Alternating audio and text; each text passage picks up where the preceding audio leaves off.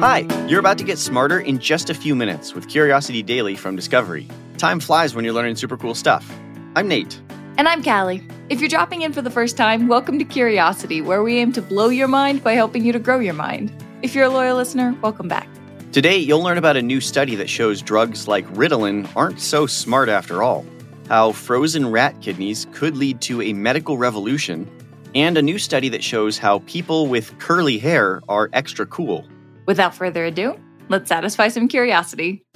There's a million stories out there about how anxious teens and college students who are totally stretched thin are doing anything they can to make the grade, including taking so-called brain booster drugs. So I've heard about people in stressful jobs taking prescription drugs like Ritalin to try and stay sharp and get ahead. Yeah, well, a new study has some pretty surprising news for those people. Not only do those drugs not help, they might actually make your performance worse. Wow. So much for a magic pill that can make you smarter and more successful, huh? Yeah, exactly. So these drugs, Ritalin, modafinil, and dextroamphetamine, are usually prescribed to people with attention deficit hyperactivity disorder, ADHD, and for narcolepsy. They work by boosting neurotransmitters like serotonin and dopamine in the brain. And for those conditions, the drugs can be a total game changer. But if you don't have those conditions, not so much. Okay, tell me about this study. Researchers at the University of Melbourne gave test subjects either a placebo or one of these drugs, and then tested them using something called the knapsack problem. Basically, imagine you're asked to fill a backpack with some combination of different sized items.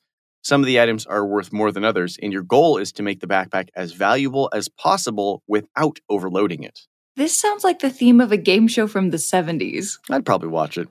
It's a cool test because you have to evaluate not only the value of the objects, but the size as well. And it takes some pretty complex strategizing to figure it out. So I'm guessing the people who took the drugs didn't do any better than the people who took the placebo. Nope. In fact, they did worse. Wait, no way. Yes way. Dr. Elizabeth Bowman, who was the lead researcher and a neuroscientist from the University of Melbourne in Australia, said that the only real positive effect of the drugs was that it made the test subjects more eager to solve the problem. Okay, that feels like a paradox because it seems like motivation is half the battle, right? Like if people who take these drugs when they shouldn't are too tired or overworked, what they're really looking for is that little motivational boost these drugs give them. So what am I missing? Well, yeah, that is what you would think, and previous studies have shown that these drugs can improve memorization skills and reaction time, but those aren't exactly the skills that most people prioritize at the office. Mr. Senior VP in charge of quickly memorizing stuff. It's a very coveted position, I've heard. I know. It's not, just to clarify, not really. So the complexity of this study seemed more like the typical work or school environment. And the thing is, the subjects were eager to get to work, but they actually took much longer to solve the problem, and they did worse at solving it. The drugs just gave them more energy to be bad at what they were doing. Oh my goodness. Imagine taking a medicine that actually does the exact opposite of what you wanted it to do. It's like taking a heart medication that gives you a heart attack. Right? So it's why taking medications for anything other than what they're meant to treat is just a terrible idea. But on the bright side, another researcher said that there is a more effective way to get back the kind of productive focus that users of these drugs are looking for. Is it some new miracle drug? No, unless you're diagnosed with ADHD or narcolepsy and these drugs will genuinely help you, you'll find way better results if you just get some sleep and do a little bit of exercise. And at least that option doesn't cost a thing. Yeah, and it's legal. Seems a little bit important there. Scientists at the University of Minnesota are on the verge of a huge medical breakthrough. They have successfully frozen rat kidneys. I don't mean to be judgmental of these scientists, but I am pretty confident that I could freeze a rat kidney if I had one. Yes, but could you let it sit frozen for several days, then unfreeze it, and then put it back into a rat and get it to function properly? Oh, see, no, that part, the functioning, up until there, I was actually with you. I could pull off those other things, but so that you're saying they were able to freeze a kidney, but somehow keep it alive. Yeah, exactly. It's the kind of suspended animation we hear about all the time in movies where people travel to distant star systems and then thaw out when they get there and they're just fine. Scientists have been trying to accomplish this for decades, but keep coming up short. It does sound like a sort of crazy Twilight Zone, Black Mirror kind of thing. I Mhm. gotta say, if I know my sci-fi, like, there's gonna be some weird complications to this. So that's the thing. Actually, not really. Mm. Animals drop their temperatures in nature all the time. In fact, a few years ago, these teensy microscopic creatures called rotifers actually reproduced after having been suspended in permafrost for, get this, 24,000 years. Wow. So how did the researchers finally do it in a lab? Well, if you ever want to freeze an organ but keep it intact enough to use again, there are a few problems you have to overcome. First, when something freezes unevenly, like one part freezes at a different time than another part, it can crack or split or just come out kind of wonky. Is wonky like the scientific term? Yes, Nate, I am now a scientist, okay? Okay. Okay. It also gets wonky if it thaws unevenly. Not only that, but if it doesn't freeze at the correct rate, like too slowly, then ice crystals form, and those can basically shred the organ. Have I mentioned how not in a hurry I am to get frozen? It's probably a good choice. When you freeze cells or organs to keep them in a suspended state, you actually are vitrifying them, which basically means putting them into a kind of glassy state. To do that and to keep them from getting shredded by ice crystals, they first pump the tissue full of cryoprotective agents, kind of like antifreeze, and then they freeze it really fast. Imagine getting antifreeze pumped into you. I mean, it's a little more complicated than that, but yeah. But then they have to thaw the tissue, and that has its own challenges. But here's the thing there are over 100,000 Americans on the transplant waiting list right now, and as many as 17 people die each day waiting for life saving organs. There is a huge supply issue, and that has literally everything to do with time. I'm assuming that's because organs need to be transplanted pretty quickly after they're removed from the donor, right? Exactly. Doctors say they need to be fresh. That means that a patient waiting for a kidney needs to be prepared at a moment's notice to have surgery. And if they do find a kidney for that patient, it had better be close by because after even a few hours, it's just no longer viable. Okay, wow. So this new technology really could change everything. It absolutely could. If we could freeze transplant organs, a recipient could undergo pretreatment for weeks to make sure their body is ready to accept the new organ. They could ship organs anywhere to the people who need them. It could be a medical revolution, and that's not an overstatement. Okay, so rat kidneys are one thing, but humans are another, I suppose? Yeah, not to mention the rat kidneys worked, but they didn't work quite as well as fresh kidneys. They have a lot of work to do on this technique with animals in the lab. They plan to test this out on pig organs next, which are considerably bigger. But they say it's going to take another huge medical breakthrough for this to be a viable option for humans. So no interstellar space travel for me in the near future? I mean, don't get me wrong, this is a huge breakthrough, but we're still years from it being available to humans. But now there's at least light at the end of the tunnel.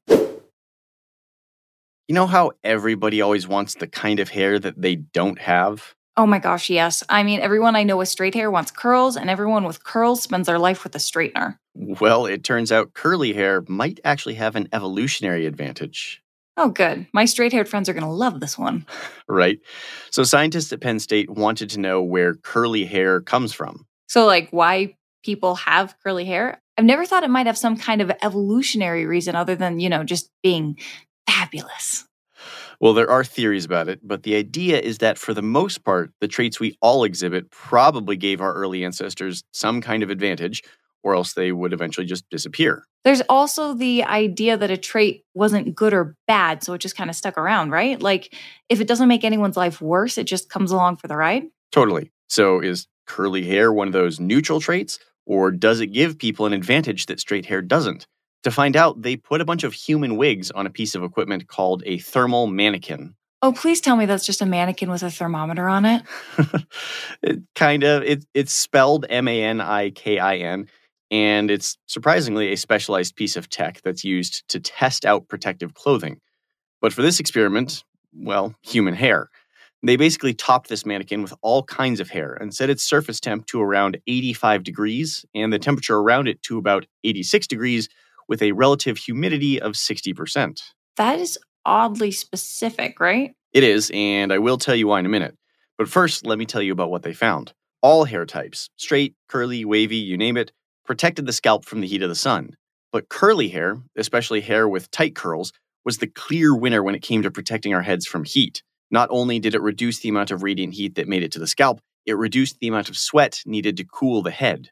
Okay, it's like insulation. So when we say that curly hair is cool, we mean it literally. Exactly. But this story does go deeper. So remember that oddly specific temperature and relative humidity? 86 degrees and 60% humidity. Those are the average conditions in equatorial Africa, where some 2 million years ago, Homo erectus began its journey into human history. The heat of Africa was a lot to deal with, so our early human ancestors began shedding their fur as a way to handle the heat. Humans are basically naked apes, as some saying goes. Well, except we've got all this hair on our heads. The paradox is that if we shed our body hair to deal with the African heat, why didn't we shed our coifs? And beyond that, why did our African ancestors select for curly hair? So it has everything to do with how to handle heat? They call it thermoregulation, and it's important for everything alive on the planet. But for humans, and all of our pals in the genus Homo, things got a little extra hot under the collar. First, we started walking upright, which gave us the ability to run, unlike most of our primate cousins. So not only were we overheating from running, but the very tops of our heads now aimed right up at old man sunshine. That is a double broiler. Well put. To make matters worse, our brains grew. Not only do bigger brains create more heat, they're more sensitive to the radiant heat of the sun.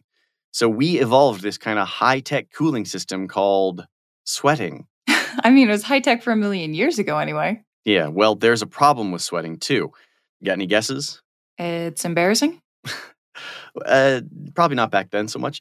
But if you sweat too much, you get dehydrated. Then you've really got problems. Okay, so back to the study.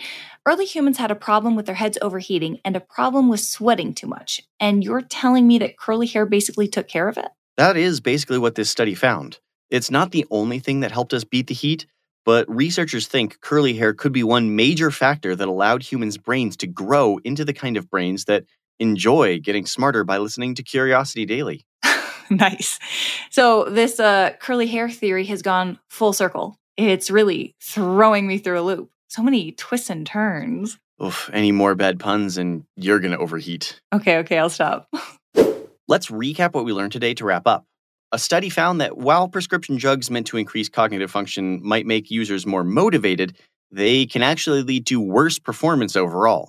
Cognitive enhancers may not be as effective as initially thought.